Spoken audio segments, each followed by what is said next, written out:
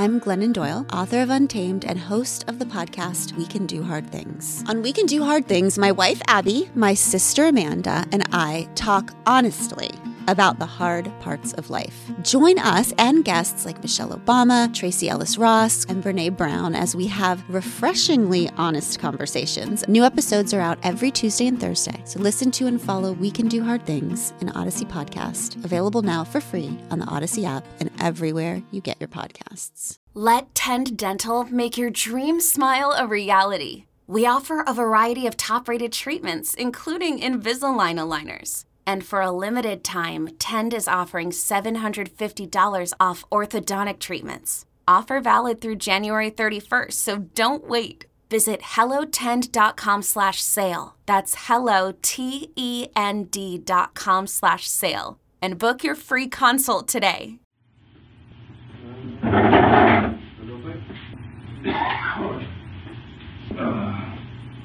This is a recording of Juan David Ortiz.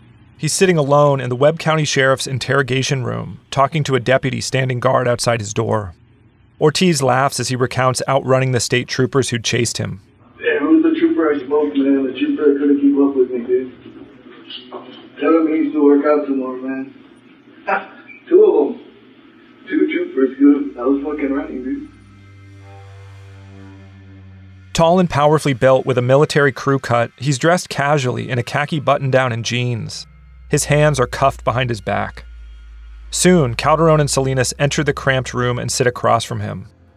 He was advised of his right to an attorney and his right to stop talking to us at any time, but he freely chose to continue talking to us. Calderon wasn't surprised that Ortiz didn't ask for an attorney. In his experience, men, and cops in particular, often think they can talk their way out of trouble. But Ortiz wasn't just a cop.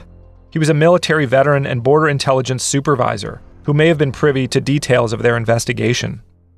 One, we're dealing with another cop. So he knows how we operate, not only tactics-wise, but interrogations, interviews. And two, he worked at that border intelligence center. So how much does he know of what we know? Are we compromised? Are we going to not be able to use things against them? Are we going to be able to use this, that, or the other? What details does he know? When Calderon asked Ortiz about Erica Pena, Ortiz claimed he'd never met her. The only Erica he knew was from Brownsville, Texas, he said, the border town where he grew up. By now, of course, Erica had already identified Ortiz, his truck, and even her own vomit outside his house. Calderon and Salinas knew he was lying. When they showed him photographs of Melissa Ramirez and Claudine Loera, he denied knowing them as well. So the investigators tried a different approach. Calderon asked Ortiz if he hunted. Ortiz replied that, until recently, he'd held a hunting lease north of the city where he hunted hogs with an AR-15. Calderon asked if he'd gone hunting that day. Ortiz said no, adding, "It's too damn hot to go hunting." Earlier that night, as Ortiz was being handcuffed, Calderon had noticed what appeared to be blood spatter on Ortiz's cowboy boots. Now, sitting across from him in the interrogation room, Calderon asked if he knew how the blood got there. Do you know how you got blood on your boots? My boots. Ortiz looked down at his boots. He didn't have a good answer.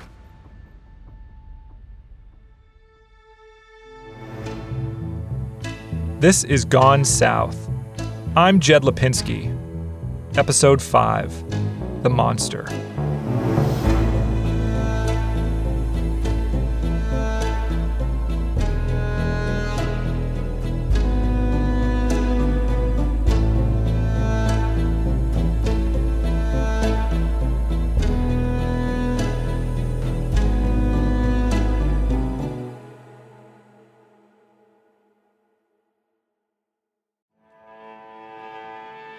After realizing there were in fact droplets of dried blood on his cowboy boots, Ortiz quickly recovered.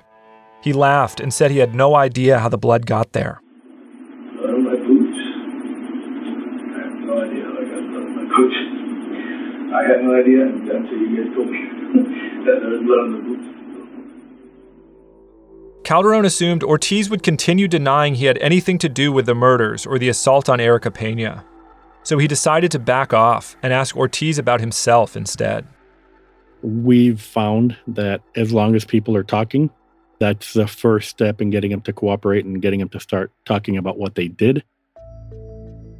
To their surprise, Ortiz was more than happy to talk about his background.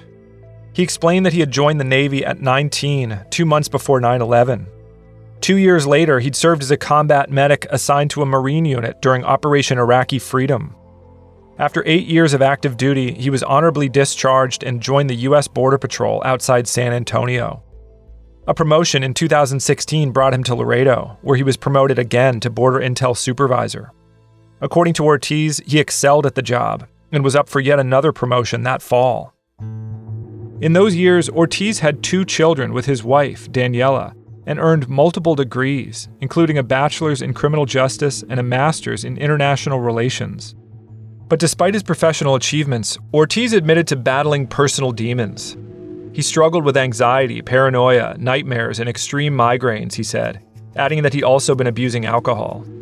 He seemed to attribute these issues in part to his stint in Iraq, where he'd witnessed an innocent rice merchant riddled with bullets and men burned beyond recognition by a fuel tank explosion. According to him, he'd seen a lot of death and a lot of things that he took with him later, and one of them I remember him describing was the smell of burning flesh and how certain things down the line, present day trigger that smell. Ortiz said that 7 months earlier, a physician at the Laredo VA had diagnosed him with PTSD and prescribed him an array of medications: Paxil for depression and anxiety, Trazodone for nightmares, Gabapentin for migraines, and Deval-Prox for irritability and anger. I just can't believe how many pills I got put on like that. According to Ortiz, he'd been squared away until the VA prescribed him the medications. After that, he said, his life had, quote, turned to shit. Going to the VA fucked up my life, got me here. I was a squared away motherfucker until I started going to the VA and my life went to shit. It seemed to Calderon that Ortiz was using the VA story as a defense for something he hadn't yet confessed to. So Calderon interrupted with a direct question. I was point blank asking him, what are you trying to tell us by this? Are you trying to say that, because of this medication you killed people? Are you trying to tell us that because of your appointments at the VA, people had to die and get shot? You're saying that you felt like you were losing control or something? What is it that you're feeling? Help us understand what it is that you're feeling so we can try to determine what you're trying to tell us. But Ortiz didn't answer Calderon's questions. All Ortiz would say is that he'd been squared away until his visit to the VA earlier that year. From the day I was born until February of this year, I was a squared away bastard. And from February to now, I've had like 40 fucking appointments. And now look at me. In the video, Ortiz gestures to his right hand, which is shackled to a chair. For the next 4 hours, Ortiz continued to deny that he knew anything about the assault on Erica Pena or the 2 murders. I have no idea who you guys are talking about. We're talking about Erica. You're not the only one you picked up, though. I'd like to know if you know why you're here. I have no idea what you guys are talking about right now. Ortiz's account of the previous night was simple. His wife and kids had gone to San Antonio to watch the Canelo Alvarez fight, he said, and he'd stayed home to wait for the plumber to fix a leak. That evening, he'd taken his meds, then drunk several Bud Lights, a combination that he said sometimes caused him to black out. The next thing he remembered was the troopers shouting at him outside the Stripes convenience store. He'd run from them, he said, because they were freaking him out. Frustrated by his continued denials, Calderon and Salinas decided to take a break. We eventually have to reassess how we're going to tackle the interview. By this point, the station was packed with law enforcement and local officials, including the district attorney and Customs and Border Protection leadership. Many of them were crowded inside the station's viewing room, watching the interrogation unfold on a closed-circuit TV. It was a madhouse in there. It was a lot of people in there. I mean, this was a supervisory Border Patrol agent. It was all unfolding. It was all new. Earlier that evening, after Ortiz fled from the state troopers, cops had failed to find Ortiz's weapon inside his truck, leading them to believe he was armed. But during the break in the interrogation, one of the cops at the station told Calderon that Ortiz's weapon, a .40 caliber handgun, had been sitting in Ortiz's truck bed all along, which probably explained why Ortiz had pretended his phone was a gun before he was captured. The cop told Calderon that he'd examined the gun and made 2 discoveries. 1, the gun's magazine was missing several rounds. And 2, the bullets inside appeared to match the shell casings found at the scenes of both Melissa and Claudine's murders. At this stage of the interview, Calderon and Salinas had yet to present Ortiz with any of the evidence they'd collected thus far. But when they walked back into the interrogation room, they decided they'd waited long enough.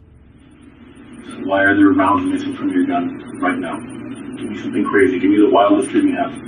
Why are we missing rounds from your mag? When Ortiz failed to respond, Calderon told him they were going to match his gun to the shell casings left at the crime scenes. Ortiz stared at the floor as Calderon repeated, "Look at me, JD, look at me." His arrogance at the start of the interview was gone. District Attorney Alanis, who was watching from the viewing room next door, saw the transformation. So when these facts start just coming right at you, and they're just pounding you in the face with these facts and this evidence, is when he starts to soften up. Because I think by that time he was convinced that the jig was up, and everybody in that room knew exactly what he had done. Calderon and Salinas urged Ortiz to tell the truth. They appealed to his background as a veteran, a border agent, and a father. And Ortiz was listening very intently and contemplating every word when they were talking about those 3 important values. You know, your country, your family, the law enforcement community. Ortiz then made a simple request. In his phone was a photo of him and his family on Father's Day. He asked if Calderon could print it out for him.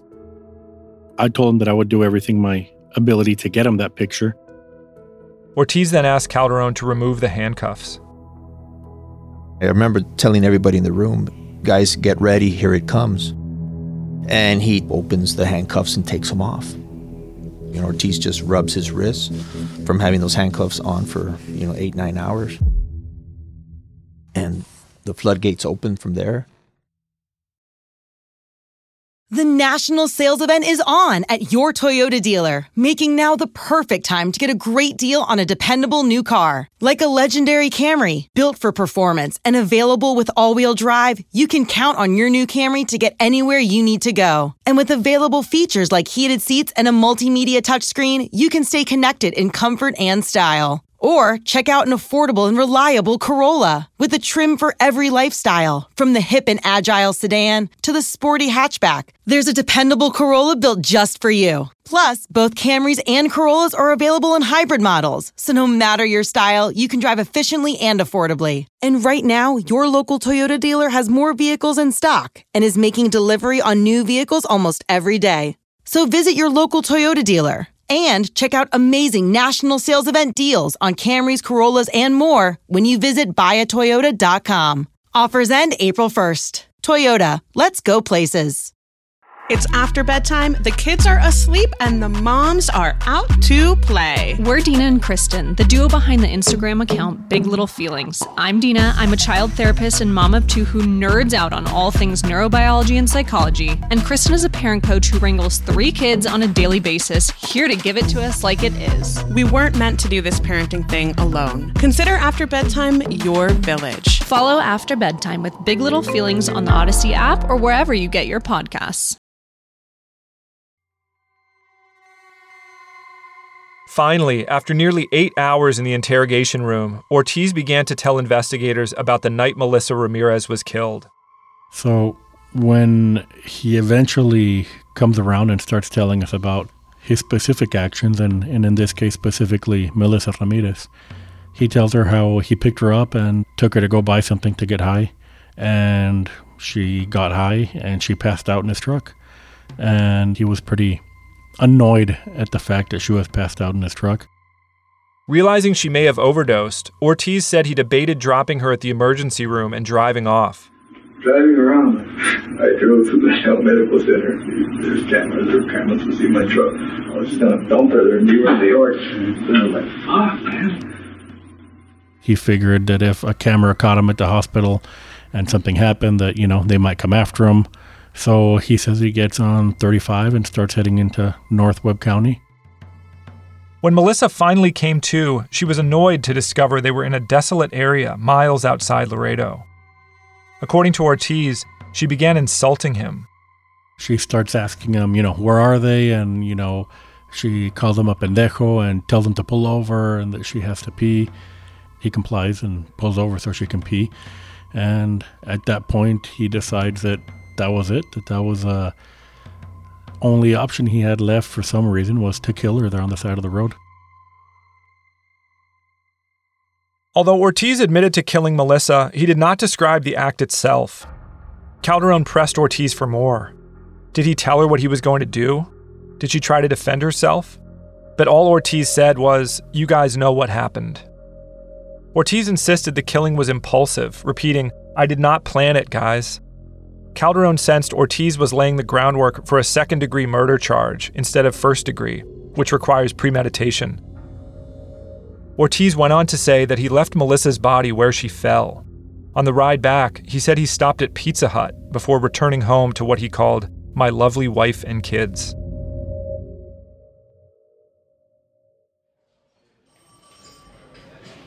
When Ortiz showed up for work the next day at the Border Intel Center, he was asked to run the plate of the Laredo cops spotted near the crime scene. But Ortiz said that was the extent of his involvement in the investigation. By then, he said, the reality of what he'd done was sinking in. He does claim that he did feel kind of bad for what he did because she had kids and whatnot, and she had a family. But Ortiz said he managed to convince himself there was no reason to feel bad for Melissa. She had chosen to live on the street, he said, rather than care for her children. He starts justifying his actions by basically saying that what he did needed to be done and that, he was doing the right thing. A few days later, Ortiz said he returned to San Bernardo. He was driving around and, I guess, thinking about what happened. He says that at one point, quote unquote, this is where the monster comes out. I was continuing driving on Sunbed, and this is where the monster came out. Ortiz said he began questioning why Laredo PD allowed sex workers to openly walk the streets at night. He claimed that he'd previously told the cops to do something about it, but they never did.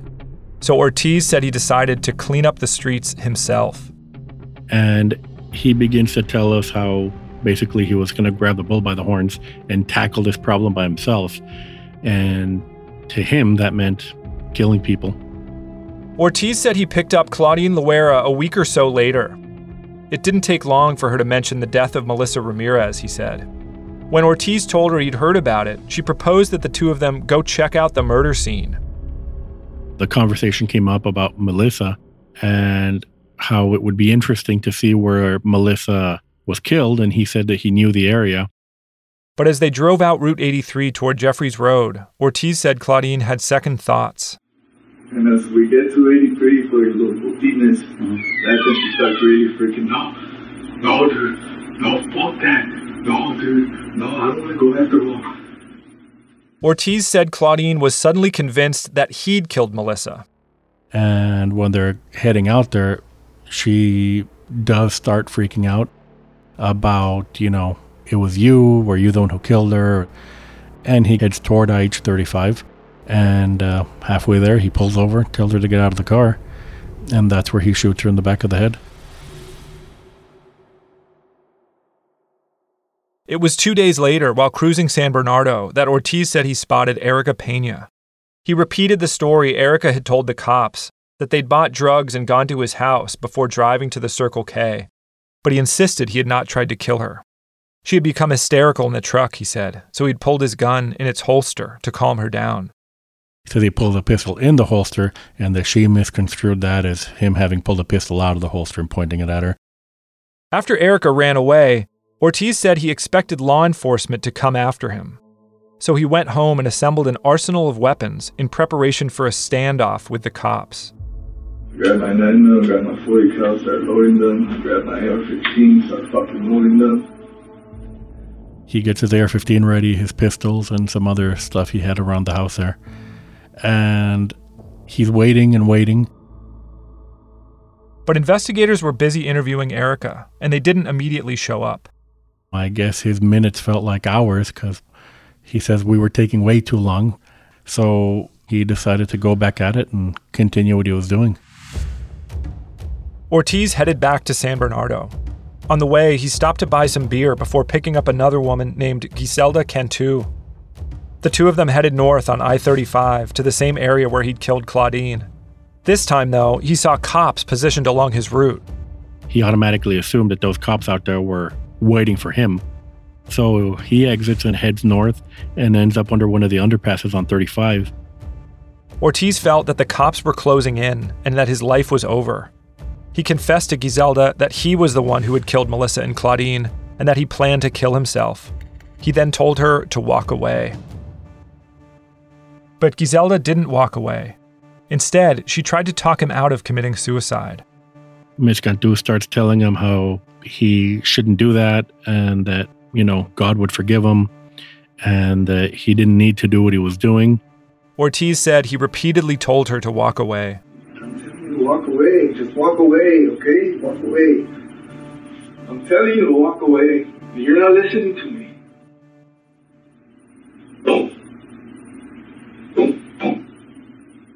And he killed her too, right there under the overpass.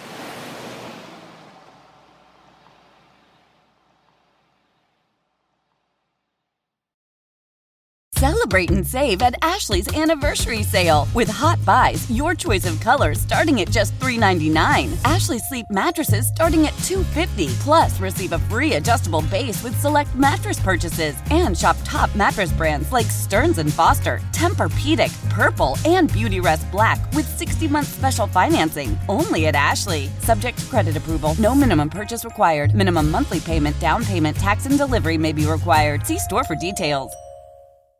Hey friends, this is Jen Hatmaker, your happy host of the For the Love podcast.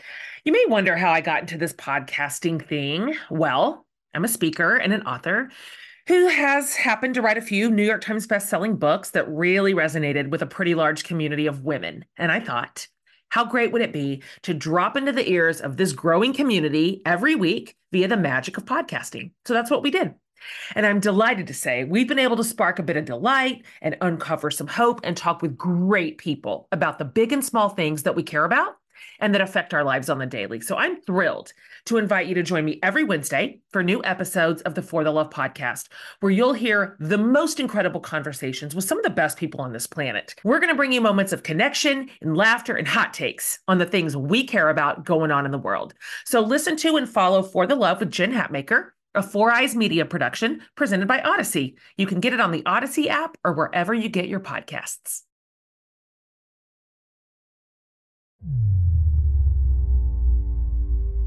It had taken close to 9 hours, but Calderon and Salinas had finally managed to elicit what they believed to be a full confession to 3 murders.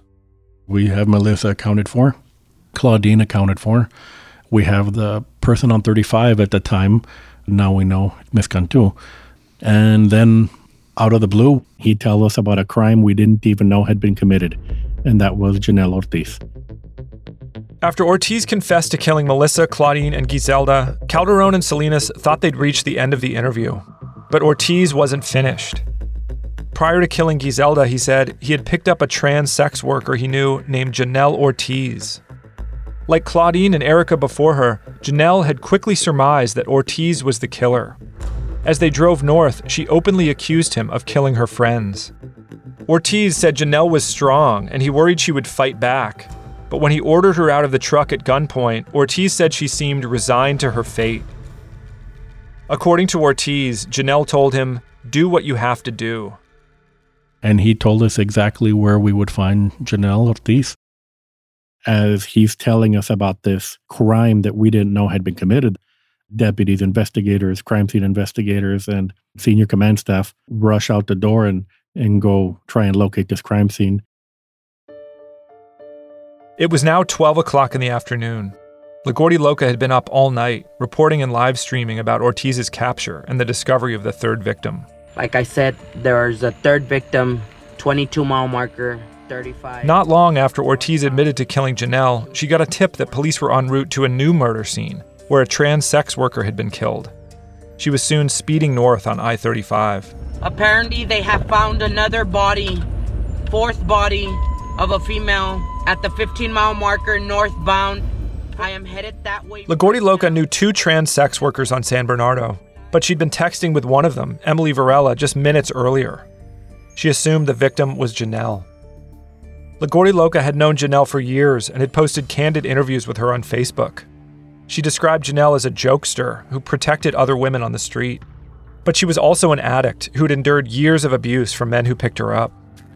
As LaGuardia Loca drove to the crime scene, she was almost overcome with emotion. Please, at this time, just be vigilant. I'm headed that way. Another body has been found at the 15-mile marker on 35.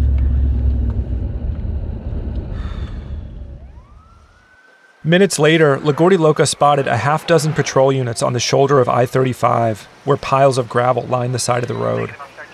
Behind them lay Janelle's body, exactly where Ortiz said she'd be.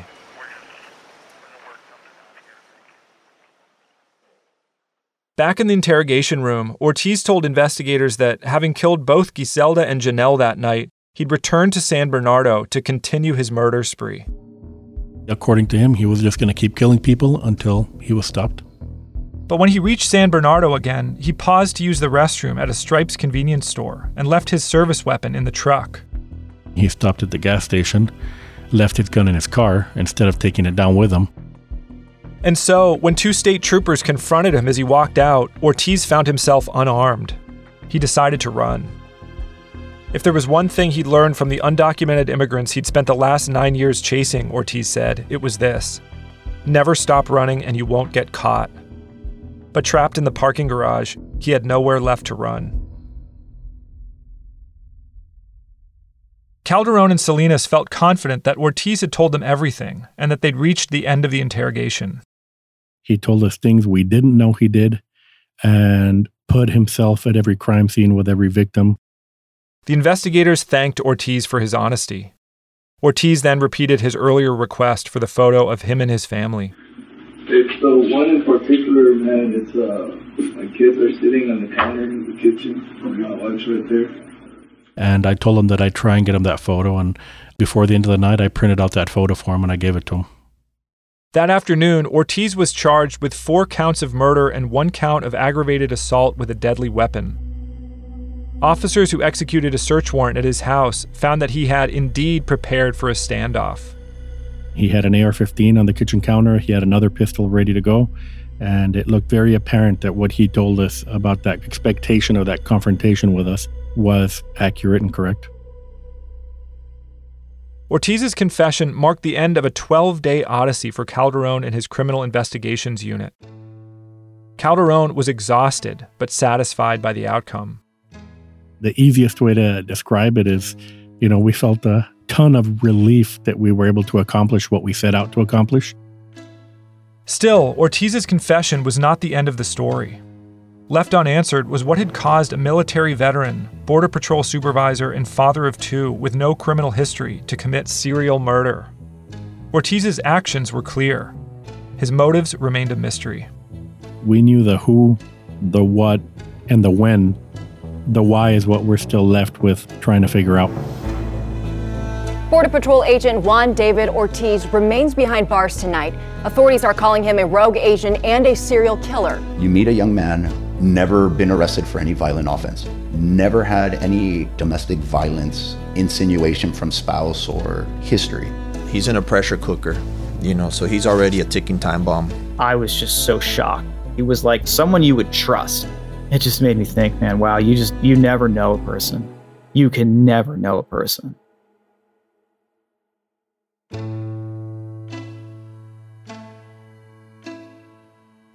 If you have questions or information for the Gone South team, please email us at gonesouthpodcast@gmail.com. And if you're enjoying the show, please leave us a review. Gone South is written and narrated by me, Jed Lipinski. Executive produced by Jed Lipinski, Tom Lipinski, and Ken Lee. Our story editor is Tom Lipinski. Directed by Lloyd Lockridge. Produced by Anna Worrell. Edited, mixed, and mastered by Chris Basil. Original music by Marshall Chadbourne. Production support from Ian Mont, Bill Schultz, Bob Tabador, and Sean Cherry. Special thanks to J.D. Crowley, Jenna Weiss-Berman, Maura Curran, Josephina Francis, Kurt Courtney, and Hillary Schuff. Gone South is an Odyssey original.